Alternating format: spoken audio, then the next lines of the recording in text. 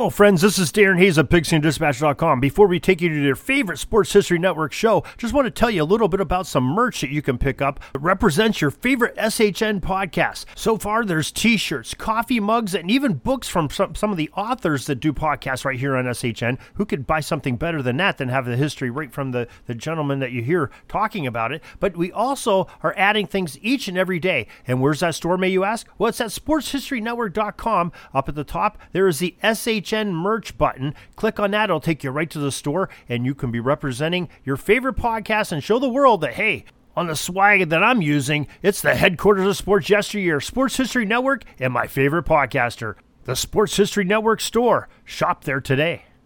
It's something that we as spectators of football games love to look at on the scoreboard, the home and the visitors plastered on a device to identify the information about each team. But have you ever thought about where the word visitors or sometimes guests comes from? If you have, sit back and listen to Timothy Brown of FootballArchaeology.com as he fills us in on this tale of how the visitors and guests came to be on the scoreboard. And it's all coming up in just a moment. This is the Pigskin Daily History Dispatch, a podcast that covers the anniversaries of American football events throughout history on a day-to-day basis. Your host, Darren Hayes, is podcasting from America's North Shore to bring you the memories of the gridiron, one day at a time. So as we come out of the tunnel of the Sports History Network, let's take the field and go no huddle through the portal of positive gridiron history with PigskinDispatch.com. This podcast is part of the Sports History Network, your headquarters for the yesteryear of your favorite sport. You can learn more at sportshistorynetwork.com. Hello, my football friends. This is Darren Hayes of PigskinDispatch.com. Welcome once again to the Pig Pen, your portal to positive football history, and welcome to another Tuesday where we get to welcome in our guest, Timothy P. Brown of FootballArchaeology.com. Tim, welcome back to the Pig Pen. Hey, Darren. Thank you. Always good to be here chatting with you about old football stuff. Yes, old football stuff, and we're going to be definitely talking about that today. And you know, since you are a guest, you're here on Pigskin Dispatch. I guess you're my visitor, not my opponent. So I think that'll maybe lead into some of the topic of what you're going to talk about today from one of your recent tidbits. Yeah, so that is a beautiful segue. Not very imaginative. Yes. Yeah, so this one, I just think it's really fun. I mean, I like, part of what I like about football is the evolution of words and terminology. And, you know, my most recent book was, basically about that topic. And so this is one, it got started with, I had come across a story probably 3-4 years ago about Harvard. There's a professor at Harvard who, when they built Harvard Stadium and they put up the scoreboard, it said Harvard and then opponent. And, he just didn't like the term opponent. He just felt like these are our guests.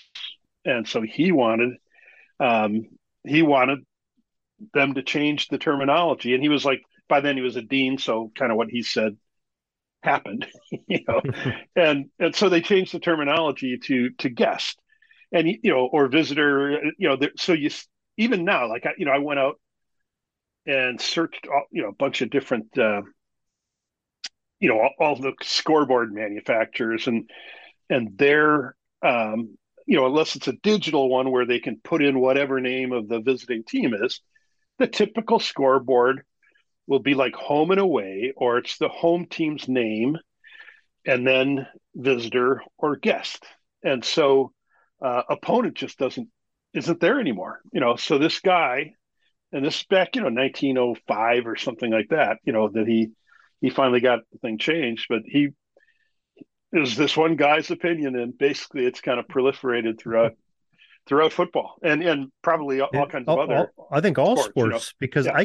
I can remember when I was a kid in grade school, we had an old scoreboard, the old, dial clock type, our scoreboard, and had but I'm pretty sure it had home and it had guests on it. I guess I never really thought about it, because now today you always see, visitors or away as probably the common thing, but those are actually kind of polite and welcoming things, I guess, as opponents or, the idiots from across town or whatever else you're going to put on there. And those were the days when oftentimes after the game, the two teams would sit down and have dinner together. So, they were supposed to be treated as guests, and so, it's just, it was kind of a different time. And especially like in the Ivies, it was more of a gentleman's sort of thing than perhaps even it is there today. But yeah, so, it took us back to to a bygone era, right? But the other thing about that then was, so I'd had this story sitting in my head for like 4 years, and then it was like, well, this isn't enough to do a tidbit on. I mean, I've got to connect it to something else. And so then I came across the story of Lehigh and Lafayette, who are, bitter rivals. And in the 1959 game, it was at Lehigh. Both teams were 4-4 coming in, though Lehigh was favored. But as the game progressed, Lehigh did not treat Lafayette as guests. They treated them as something beneath an opponent. And, because Lehigh was unexpectedly losing, some of their fans, apparently got a hold of pears and apples and had them in their pockets or whatever. They were out there in a very cold, last game of the season, cold weather. And they started flinging them at the up into the Lafayette stands, and then later on lettuce and cabbages and apparently a few bottles went Lafayette's way as well. And as that was happening, Lehigh was falling further and further behind on the field. And so then the last thing was that Lehigh ends up, or Lafayette wins the game 28-6, and they end up, the Lehigh fans went out onto the field to protect the goalposts so that Lafayette could not tear them down. Because, back then, fans tore down the goalposts all the time. They were wooden. They weren't as secured into the ground as they are now. And then, plus, maybe enough teams hadn't been sued yet for people being injured by falling goalposts. So the home team didn't protect them as well as they do nowadays. But anyways, so that was kind of a riot, bunch of fights ensued, and so there was a time where there were tensions between the Lehigh and Lafayette fans. But one of the cool things about that story then was that a day or two after I published it, I get an email from a guy who played in the game. And so he and I are, we'll be connecting and, chatting in the near term, but he sent me some information, and I did another, one of the tidbits of late was one about the kind of an era of using rubber footballs. And there was talk about rubber footballs replacing the leather. And so this guy, Mike, became a Big East official. And so, he ended up, part of the story that I tell in that is one of the stories that he sent me, in a document that he had produced. Nice. So anyways, we're going to get together and chat a little bit, but it's one of the fun things about reading these things is, that oftentimes I hear from the children or the grandchildren of people, that I write about. But in this case, it's, somebody who's out there playing on the field that day. So, which is pretty cool. Yeah, very cool. Now, is Lehigh and Lafayette, is that the longest they played the most times of any two opponents in college football history? Am I thinking right? Okay. Yeah, they've played most often. Back in like the 1890s, they played twice a year. So that's part of why they went ahead of everybody else. Yeah, but otherwise, I think they've played every year, but perhaps there was a gap somewhere. Yeah. Yeah. Very interesting. Great story. And it's great that you get some great feedback from folks like that too, especially somebody who played in the game. That's really cool. So yeah. Very, very nicely done. Well researched, just like everything that you do is. And you have such interesting things that come out each and every night in your tidbits, Tim. And folks, I'm sure. Well, we know they appreciate you're getting some responses back. And maybe if you could share with the listeners here how they too can partake in reading some of your tidbits, that'd be a great thing. Yeah. So the best thing or the easiest thing is to just go to my site, footballarchaeology.com, and just subscribe. And then every night you'll get an email at 7 Eastern. It shows up in your inbox. And then, I have some people clearly, the vast majority of people read it that night, or at least they open it that night, decide if they want to read it or not.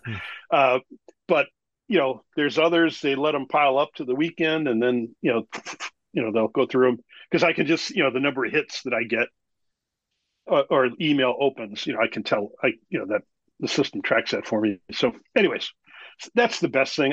I post on post on Threads now. I post on Substack app, and I am still posting on Twitter that has now been named X.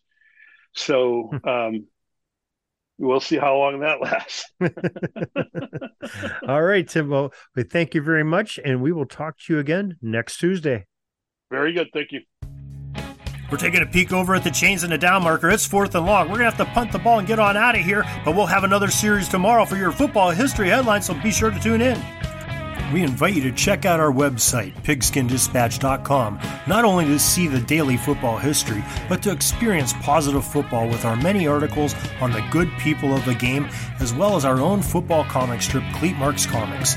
Pigskindispatch.com is also on social media outlets, Facebook, Twitter, Instagram, and don't forget the Pigskin Dispatch YouTube channel to get all of your positive football news and history.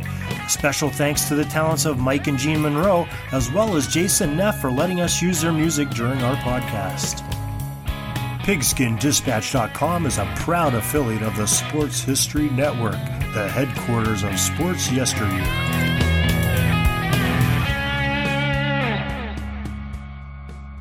Hey there, sports history fan. This is Arnie Chapman, aka the Football History Dude, and I wanted to thank you for stopping by to listen to another episode here on the Sports History Network. Our podcasters are passionate about uncovering and sharing sports stories from yesteryear. And if you didn't know it already, we have over 30 shows across the network covering all sorts of sports history topics. In fact, here's a glimpse into one of our awesome podcasts here on the network. Do you wish you knew more about the 100 seasons of the NFL? You're in luck because you found the Football History Dude podcast, where each episode is a journey back in time to learn about the rich history of the NFL. From the founding of the league in an auto showroom, all the way to what it is today, America's favorite sport and a behemoth of an industry. My name is Arnie Chapman. Football is my passion, and I want you to come along with me each week to explore the yesteryear of the gridiron. So hop on board my DeLorean and let's get this baby up to 88 miles per hour. How about that? I bet you're super hyped to go listen to that new podcast, right? Well, to learn about this show and all the other podcasts on the network, head over to sportshistorynetwork.com/podcasts. Again, that's sportshistorynetwork.com/podcasts. Head over there today to find your next favorite sports history podcast.